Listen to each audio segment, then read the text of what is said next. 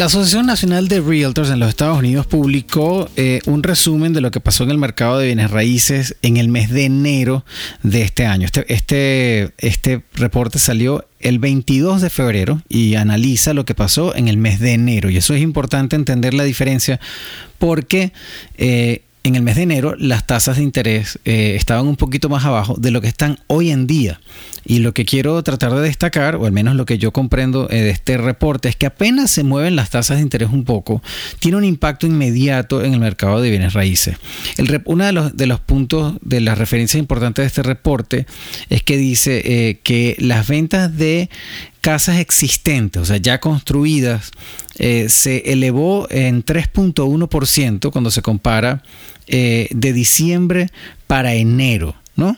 Y luego, en general, de un año, o sea, de enero del año pasado para acá, el total de las ventas, el indicador es que bajó. Pero de diciembre para enero aumentaron en 3.1%.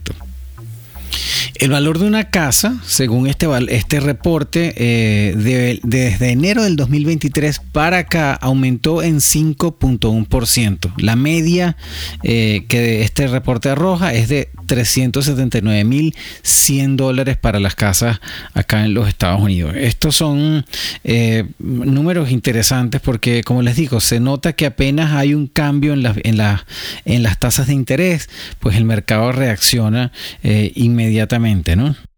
Ahora, hay que recordar que cada mercado dentro de los Estados Unidos se mueve diferente, ¿no? Este reporte indica que la media subió 5.1% de un año para acá. Ahora, puede que en mercados como Miami o en California o en Nueva York se comporte distinto, eso hay que tomarlo en cuenta.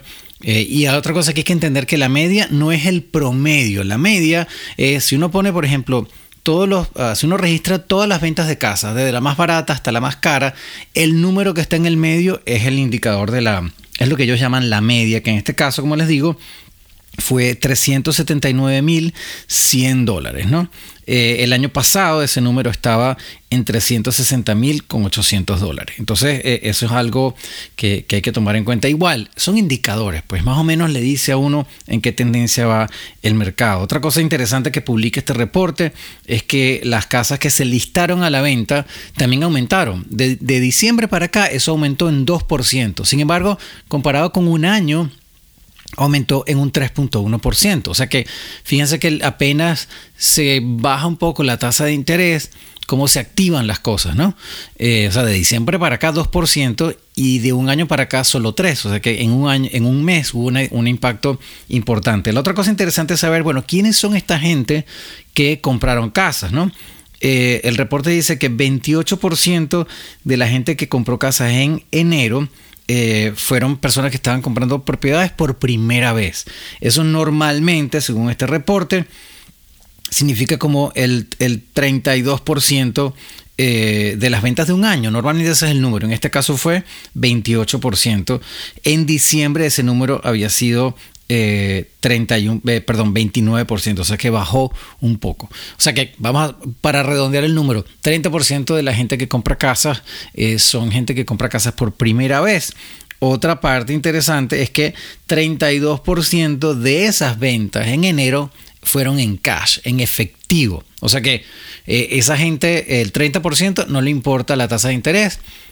No le importó que los precios de las casas sigan altos. Ese es el mercado que quizás mucha gente dentro de bienes raíces está buscando, porque son la gente que toma la decisión básicamente cuando le conviene más, ¿no? Como les digo, fue en efectivo. O sea que y 17% de esa gente son inversionistas. O sea que hay todavía gente que está consiguiendo quizás como buenos proyectos de negocio, buenas oportunidades, y siguen invirtiendo siguen invirtiendo en bienes raíces, ¿no? Este reporte también ahonda un poquito más en, por ejemplo, lo que son single family homes, que son casas individuales, no casas, no apartamentos ni townhouses, sino casas.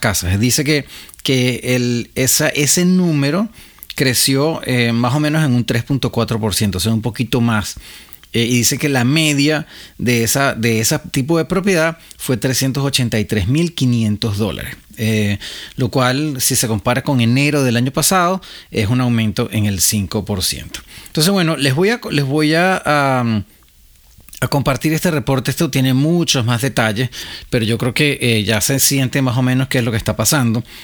Allí esta semana va a salir el nuevo reporte de inflación, o sea que hay que estar pendiente. Y hay una cosa que les voy a comentar en otro segmento sobre cómo el costo de las casas afecta a este número de la inflación, que me pareció bien interesante. Un reporte que conseguí, que les voy a comentar. Lo voy a analizar un poco para comentarles.